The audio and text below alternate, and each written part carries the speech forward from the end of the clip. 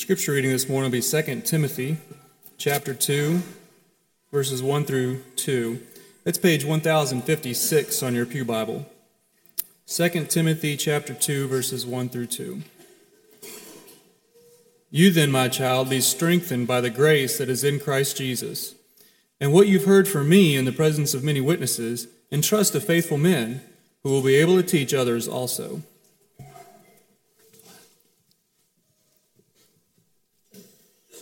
Good morning. So good to see you today. Thankful you're here again. Such a great night last night. Thankful for that good night. Thankful for James and your prayer a while ago. We're blessed to have the elders we do, and thankful for them shepherding us. Next Sunday is going to be a special Sunday. It's called We Are the Sermon Day. And what will happen is that afternoon there will be service projects that are for the different Bible classes, and I've been told of several of them. I believe it's going to be a blessed day where we come and worship that morning, and then that afternoon we go serve together, and that night we come back together and worship again. I'm thankful for that. Look forward to next week and us having a great day of work and fellowship. If you're going to be a part of that, I know each class coordinator and the class leaders, if you could meet at 4:30 today behind in the classroom behind Information Central to be organized on that, that would be a great thing. If you will, let's go to God in prayer. Our Heavenly Father, you are amazing. God, we pray that everyone here knows of your goodness, and if some do not, we pray that they will. And we pray that knowing you will lead to telling about you. God, today give us the courage to do what you've commanded us to do, and help us to love others more than ourselves. In Christ we pray. Amen. One of the entertainers, let's do this. I'm going to come back to that. We got one more song. To Canaan's land I'm on my way, where the soul never dies. My darkest night will turn to day, where the soul never dies. No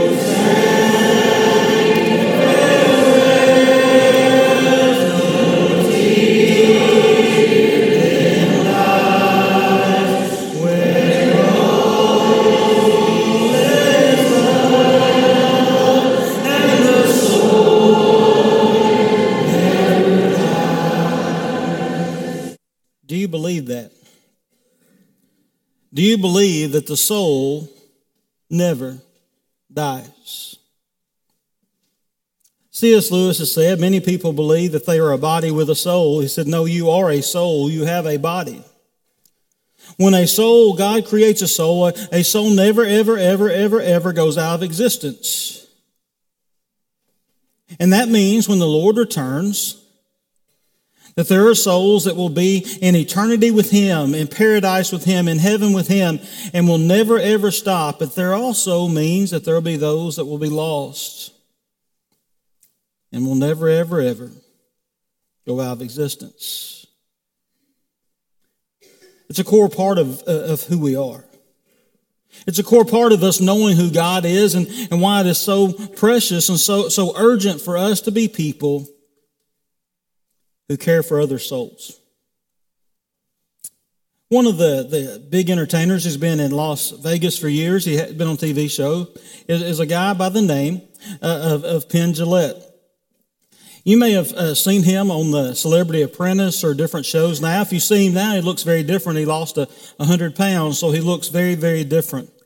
He is someone who in the past has been a very outspoken atheist, and has a lot of quotes about atheism. And one of them is this. He said, it's fair to say that the Bible contains equal amounts of fact, history, and pizza. That's his way of saying that nothing in there is true.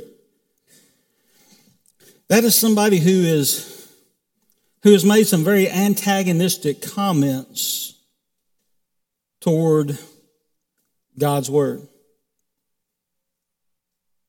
And probably about 10 years ago, it was very interesting. There was a video from him. You may have seen it, or somebody may have shared it at that time.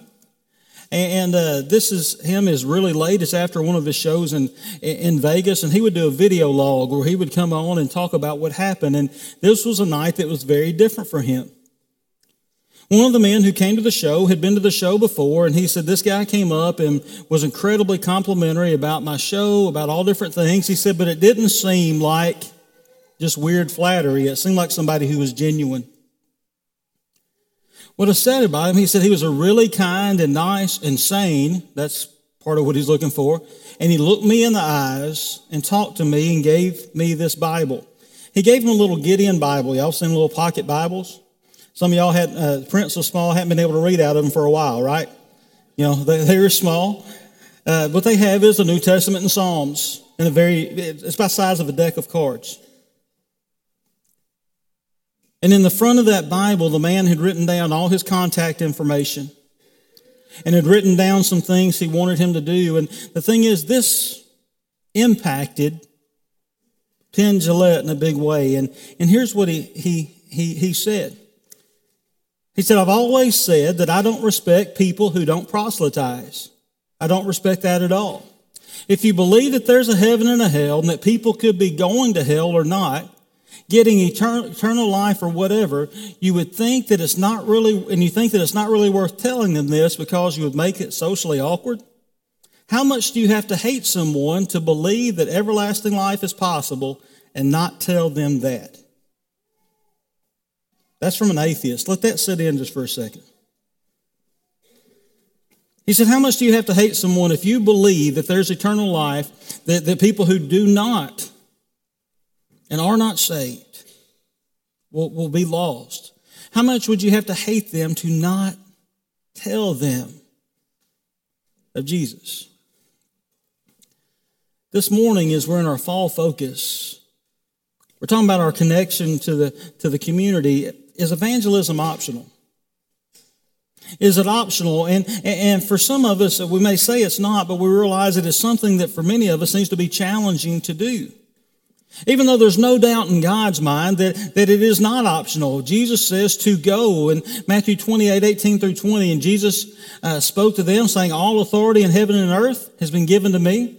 Go therefore and make disciples of all nations, baptizing them in the name of the Father, the Son, and the Holy Spirit, teaching them to observe all things that I've commanded you, and lo, I'm with you always, even to the end of the age. I don't see that as optional. Many of you saw this week, several of you commented, I asked a question on Facebook about this thing. What I said was, I'd like your help for an upcoming lesson. Why do you think that many of us who believe in Christ choose not to talk to our friends about our faith? In other words, why do we choose not to evangelize the people closest to us? And as I read all the comments, and I had several comments, and I had several send me private messages, I was able to boil them down into several different categories. The first one's really out of fear. There's a ton of fear that keeps us from telling the people we love, or maybe even the people we don't know. What I've learned is many times it's easier to talk to people we do not know about our faith than it is to talk to people we do know. Many of you here probably go on a mission trip and you find that you get past that initial hump and all of a sudden you can knock on a door, you can talk to someone in public, but it seems to be difficult when it's people we know. The different fears, some people it was a fear of failure. I don't want to mess up. I don't want to say something and mess up. Another is fear of rejection. What if they say no? What if they say no to me? Other was a fear of inadequacy. I don't know enough. I may not be ready for this. Other is a fear of harming the relationship. We don't want to mess stuff up. We like the comfort and relationship that we have. Another is a fear of judgment. We're scared if we start talking to someone else about their life that they know us so well, they'll be able to go, well, you do this, this, this, and this. And since very few of us like having mirrors pointed back at us, especially the ones that enlarge stuff, we don't do that. There's another category besides fear, and it was things we believe we were lacking in. There's people that said, I don't have enough understanding. I don't have enough knowledge or understanding, and because of that, I'm not sure if I can answer all the questions they may have. They may ask, where does Satan come from? They may ask some different things about how the world came into existence, and since I don't feel like I can answer that on the spot, I don't do that. It may be, for some, it's a lack of faith. Not believing and knowing that God wants people to be saved more than we do. That's something, if you don't hear anything else, as me as a preacher, I want you to know that God wants people to be saved more than we do. That's why He sent His Son. We've got to believe that He is going to help us. And for some, it's lacking confidence because of those different things. For some, it's a lack of courage. They're not willing to step out. For some, it's a lack of love for lost people.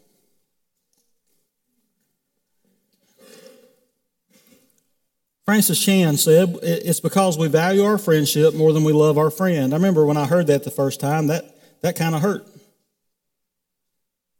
That hurt a lot. He said one of the reasons we won't talk to those we love about it is because we value our friendship, or we value our relationship more than we love our friend. And on top of this, there are some that don't believe it's our job.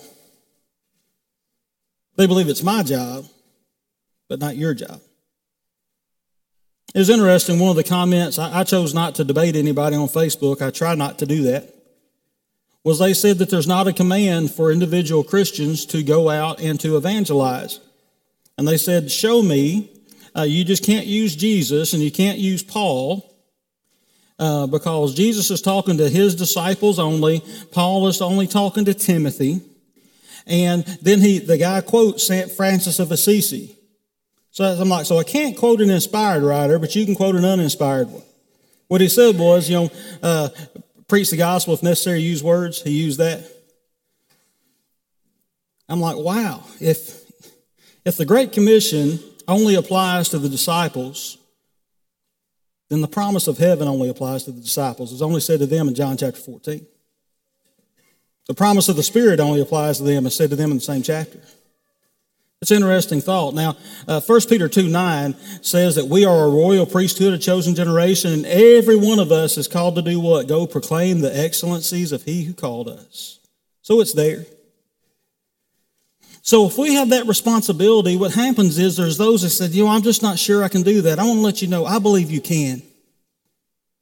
I believe you can. And the thing of this lesson is I'm not trying to produce guilt, shame, and anxiety, because what I've learned is when you really push hard on the guilt, shame, and anxiety, what you get is paralysis. People feel paralyzed. They may feel bad. They don't feel they can do it. They become overwhelmed and they sort of let it go and they think about it so much. You need to know that the devil is working, and what he wants you to do is to doubt that you can make a difference. You can make a difference. God can make a difference through you to reach people and to help people to come to Christ. I promise you that. And you need to know that when we decide we're on this mission to go and make disciples, God is with us. He promised that He's with us always, even to the end of the age. Instead of doubting that we can do this or doubting that God wants this done, let's spend our life doing. Let's spend our life making a difference. You're going, Craig, how? Let's open our Bibles, Colossians chapter 4. We're going to stay in verses 2 through 6 today. I believe it's here. Paul writes to the church at Colossae, and in chapter 4, verse 2, he says, continue steadfastly in prayer, being watchful in it with thanksgiving. At the same time, pray for us that God may open a door for the word, to declare the mystery of Christ, on account of which I am in prison, that I may make it clear which is how I ought to speak. To walk in wisdom toward outsiders, making the best use of the time. Let our speech always be gracious and seasoned with salt, so that you may know how you ought to answer each person. How do we make a difference here on this earth in telling other people about Jesus? The first thing we've got to do is be people of prayer. Paul says that right here. Devote yourselves to prayer. See, I'm afraid that many times when we think of prayer, and we do this is something, we pray for a very physical prayer list. We pray for people to get well. We pray for comfort for those who have lost a loved one. We pray for people to get jobs. We pray for marriages to be healed. We pray for children who are to make certain decisions. So many of our prayers to God are about physical things. What if today we started a spiritual prayer list? What if today you wrote down 1 name, 2 names, 5 names, 10 names of people who are lost, or people who are struggling, or people who are away from God right now, or people you want to influence, and you started praying for those who are spiritually sick every day? I know it may seem harsh. I heard one preacher say, as we spend more time trying to pray save people out of heaven, save people from going to heaven, than we do to keep spiritually sick people from going to hell. Should we pray for sick people? Yes, the Bible tells us to. James is very clear. If someone is sick, let him call on the elders, they will come and anoint them with oil and pray for them. That is right there. The effectual fervent prayer of a righteous man avails much. But don't miss that verse either, because he says also their sins will be forgiven. There's a spiritual component to all this. What if we started praying for those who are lost? What if you had a list of all our youth group kids and you prayed for them from the time they're born? And your prayer for them is that they will grow up and know God and they will choose God. What would it look like to have a prayer list? If you said, you know what, I'll work with people and I'm going to write their names down. I'm going to pray for them every single day. See, I believe when we begin to pray, we ask God and invite God into our lives. We invite God and we make our ministry His ministry. Really, we make His ministry our ministry. Several years ago, I heard Marlon Conley speak. And Brother Conley told the story. He said at one of the first congregations he had ever preached for, while he was still in college, a mother called him out to their house. And their daughter had the flu and was really, really sick. And she was running a high fever. But the daughter would not stop. She insisted she wanted to be baptized. He got out there to baptize her, realized things were very different then, medical-wise or not. The doctor would not want anybody who's running a fever to be put in water unless it was trying to cool them down from this fever. And the dad is there waiting on Marlon, and he just said, if something happens to my daughter, I'll kill you. He was not a believer. Marlon went ahead because the young lady said, I want to be baptized, and he did that day. Fast forward about 40 years. Marlon goes back and has a meeting for this same congregation that he spoke for when he was in college. And during the invitation song, during one of the nights of the meeting, this person responds and he baptizes them. And after the service, this lady comes up to him, opens her Bible, and she said, that's number 19. And she marks the name off the list. She said, what are you talking about? He said, back since that day when my daughter became a Christian, this is the mom who called him out, said, I started a prayer list for people to be saved, and this is the 19th person on my list to be baptized. Her husband was one of them, and he had been baptized too. See, this lady made it her ministry to pray for lost people. Today, let's pray for lost people. Let's pray for those who we know. And not only that, we continue on. I love this quote by Spurgeon. It seems a little brutal, but I think it's incredible. He said, if sinners be damned, at least let them leap to hell over our bodies. If they will perish, let them perish with our arms around their knees. Let no one go there unwarned and unprayed for. Let's be people of prayer and people of warning. Secondly, look what he says in verse 3. He said, at the same time, pray for us that God may open to us a door for the word, to declare the ministry of Christ on account of which I am in prison. He is praying for a door to be open, for him to be able to spread the gospel, and he's in prison. If I'm in prison, that's not the door I'm going to pray is going to be open. Let that sit in. Lord, make the cell door open so I can roam on out of here. No. Pray for a door to be open for the gospel. So while we're praying for lost people, pray that a door will be open. Isn't that what many of us are looking for? We'd love to talk to somebody, but we're trying to find that way in. I don't know if there's, y'all may not believe this, but at one time I was a decent jump roper. I know I just shocked you. There was a jump rope team when I was in school. Our football coach thought it would be good for footwork for all of us. So a lot of us football players became jump ropers. And they were the old ones with the plastic things on them. When they hit you around the leg, they left a mark. You remember those? Have you ever seen somebody do the double dutch where they got both of them going at the same time and you see that person just waiting to go? And for some reason, there's people who know that exact moment to walk through and they can go do all these things. Paul said, Lord, open a door for us so we can know, so we can go in. What's amazing is sometimes the biggest door that's going to open up for you to be able to share the gospel with someone is tragedy in their life. There will be people who would never ever listen to the gospel before. It may be that they've been diagnosed with cancer. It may be that they've been in a car wreck. Somebody in their family has done this. It may be that they're going through a divorce. They're having problems with their kids. They're having problems in their marriage. Whatever the case may be, that may be the door that's opening. And we have to be people who are willing to walk through that door to be a comforter and somebody who is kind and somebody who can share the message of Christ with people. And when those doors open, we have to be willing to walk through them. And those are big prayers. When I was in youth ministry, I had a kid who had run away from home.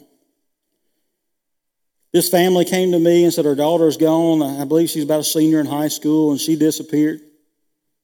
And they prayed and prayed and prayed for her to come back home. They'd hear where she was from time to time. And finally they heard that she was with this one person, that they had gotten some information, and they said the situation's bad. They know the guy's into a lot of bad stuff. Therefore, their daughter's into a lot of bad stuff. There's a lot going on, and they prayed and prayed. And then one day I get a phone call, and they said, hey, our daughter's home, and she'd like to talk to you. Well, I talked to her. She said, I want to come forward tonight. I know this church has been praying for me. I want to be restored, and I want to walk with God. And she said, Craig, I want you to know that I'm pregnant with twins. And I've left this guy. It was a horrible situation, violent, everything else, but I'm here and I'm back. She goes forward that night. We pray for her. And her parents are giddy. They're so excited. And I'm thinking, you're giddy that your daughter is home and she's pregnant with twins out of wedlock. I started thinking all about these things. They said, Craig, you don't understand. Our prayer was, Lord, bring her home no matter what it takes. Bring her home and bring her back to you no matter what it takes.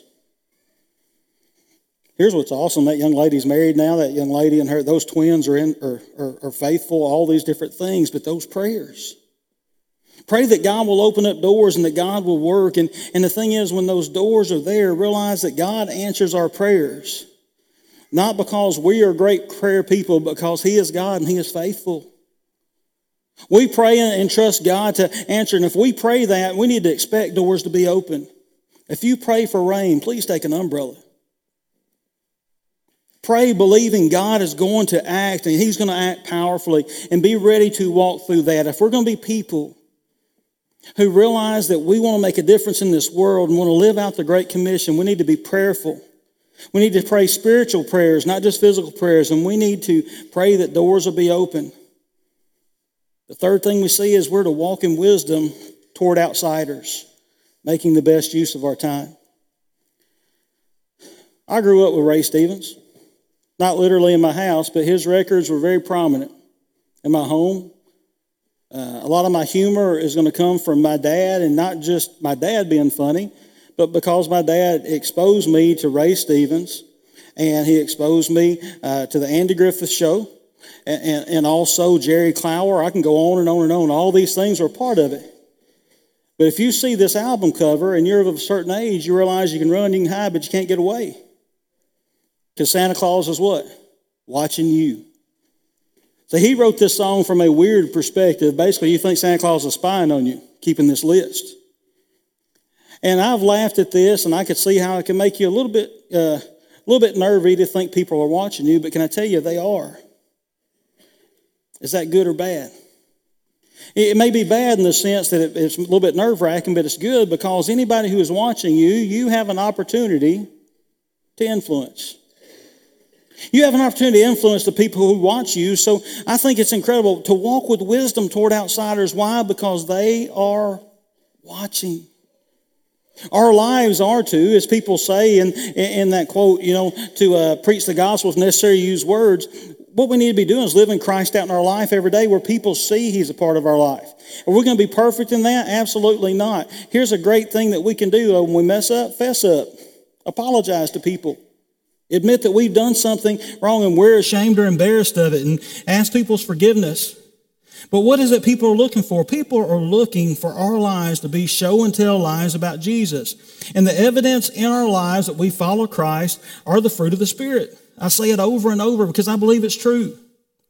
The evidence that we're connected to Christ is love and peace and faithfulness and joy and goodness and gentleness and patience and self-control and kindness. Those are the things that when people see us, guess what? They see Jesus. Walk with wisdom. May our life be a life that is an example, not an example of perfection, even though we would love for that to be the case, but an example of the perfect love God has for us. And we want to show that. We want to be people who people look at us, they see peace and they see love and they see that kindness and gentleness and how we deal with one another. It is a big deal. So the way we function at work, the way we function at school, the way we function online, I could do a whole series on that, needs to reflect Jesus. It's a big deal and it can make a huge difference. We want people to see Jesus in us.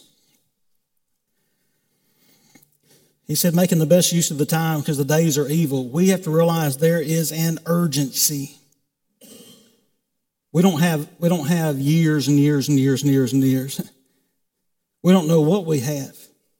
There must be an urgency in us talking to other people and sharing with other people. It's not about forcing someone else, not about holding them down and say, you're going to listen to me. But as that door opens, praying for that door to open and realize there is a sense of urgency that we want people to know and to love Christ and to become His children. The fourth thing we see here is in verse 4, and I think at the end of verse 6, he said that make it clear how I ought to speak. And then the next is verse 6. Let your speech always be gracious, seasoned with salt, so that you may know how you ought to answer each person. It's interesting that he says, pray for me about this. When I read the responses on why we have a difficult time sharing God's message, a lot of it came back to this. I'm afraid I'll say the wrong thing. I'm afraid that I won't have an answer. I'm afraid that I won't be able to answer correctly. Here's the thing I want you to get from this. You've got to speak. Mimes are known for not speaking. I'm still messed up. One day I was driving from Spring Hill to Franklin and I saw a mime actually driving a car. We met during the road. I'm like, aren't they supposed to play the driving? It was odd. I guess he was late for a show. It messed me up. The thing is, we have to be people who speak. The gospel, the word gospel is always connected to the word proclaim. We speak the gospel. Yes, we do live it out, but we speak it. Let's not be people who are ashamed of the gospel of Christ. That's what Paul says. For I'm not ashamed of the gospel of Christ. For it is the power of God and salvation to everyone who believes. I think if we could get this, it would help us so much. What power converts others, mine or God's? It's the power of the gospel. That's what Paul said. I'm not ashamed of the gospel of Christ. That's one of the reasons that he could say, hey, I want to go to Rome. I want to speak to the emperor. I want to speak to this ruler. I want to speak to that ruler. Why? Because he knew the power wasn't in him. The power is in the gospel, and the power is from God, and God works incredible ways. Pray that He will guide our speech, that we do speak the truth in love, that we do tell people about the Father. We do point people to Him. We point people to Jesus so they can see. And yes, there's a right way and wrong way to do this. Some of you have probably heard about the Westboro Baptist Church, and you see them protesting everything, and they show up outside with signs that are just hateful and horrible. And they believe they're evangelizing. These are some of the signs I could actually show. When people associate this with Christianity, can I tell you, there needs to be competing voices for the people that belong to Jesus. Remember what Penn Jillette said? The guy was sane. The guy was kind. He looked me in the eye and he was genuine. That's going to go so far. We're not going to stand on the street corner yelling at people. We're going to be people who pray. We're going to be people who talk and people who interact and people who smile and people who put their arms around people and people who show love to one another, because death and life is in the power of the tongue. We have the ability to share with someone a message that can change their eternity. They need to know that Jesus loves me and Jesus loves them. Because Jesus loves me, I want to love like Jesus, and I want to share that message. And because each one of us has a soul, I want to make sure that message goes out. We want to pray diligently. We want to open doors, that God will open doors. We want to pray that we will make the most of every opportunity. We want to say things in the right way, and we want to know that God wants people to be saved more than we do. The first time I spoke here, I spoke on a Wednesday night Summer Faith series in July last year. And I shared at the very end of that message sort of how my family came to Christ. That it all started with one person. My grandmother, who has now passed on, and we had celebrated her 90th birthday before she passed. When she first graduated high school, she ended up moving to Memphis, and she lived in Chicago some. That's where a lot of people during World War II, ladies were going there working in these factories. She worked for Fisher Aircraft is one of the places she worked. And she listened to the radio all the time. Why? Because she didn't have a TV like many of us. Then that's what she did. And there was a radio preacher on there. And he was a gospel preacher. And he preached, and she would listen, and she would take her Bible, and her family had grown up in a little bit different religious group, but had never been really faithful. But she read her Bible, and she matched over and over and over again. She kept going, this is what I need to do. So she chose to become a Christian. She's living away from home. Her family's not there. She hears him. She chooses to become a Christian. She goes back home. This is not a complete picture of her brothers and sisters. I think there's about a dozen of them total. She goes back home and teaches her brothers and sisters. Some are older, some are younger, her mom and dad. And because of that, all of them are baptized for remission of their sins. She marries my granddad, who is also a Christian. And they have 3 boys. The one in the middle in the overalls, that's my dad. And if you look at this picture, what you have from tallest to shortest, is you have a man who's been an elder in the church, my uncle, song leader, always very active. My dad, who's been a deacon, who's one of the most evangelistic people I know. And the guy who's dressed like a preacher that's off work is actually a preacher that's off work, still wearing white shortless sleeve shirt and black pants. He's been a gospel preacher all his life. See, and those 3 boys had a few kids. You have myself and my brother on one end, 2 cousins on the other. All of them faithful Christians. In this picture, there's 2 preachers, myself and my other cousin in the pink shirt or salmon or whatever color that is on the other side. Then there's another cousin who couldn't be in this picture because at that time he and his family were in Tanzania. And he's in Tanzania doing what? Baptizing and teaching the Tanzanians the gospel. This is 3 of her great-grandchildren who are all now Christians, who are all quite a bit older than this. Can I tell you, it was because she heard a message that could not stop with her. And she was somebody, can I tell you, who could be a little over the top with it. I don't have enough time. But she didn't want anybody to go to hell.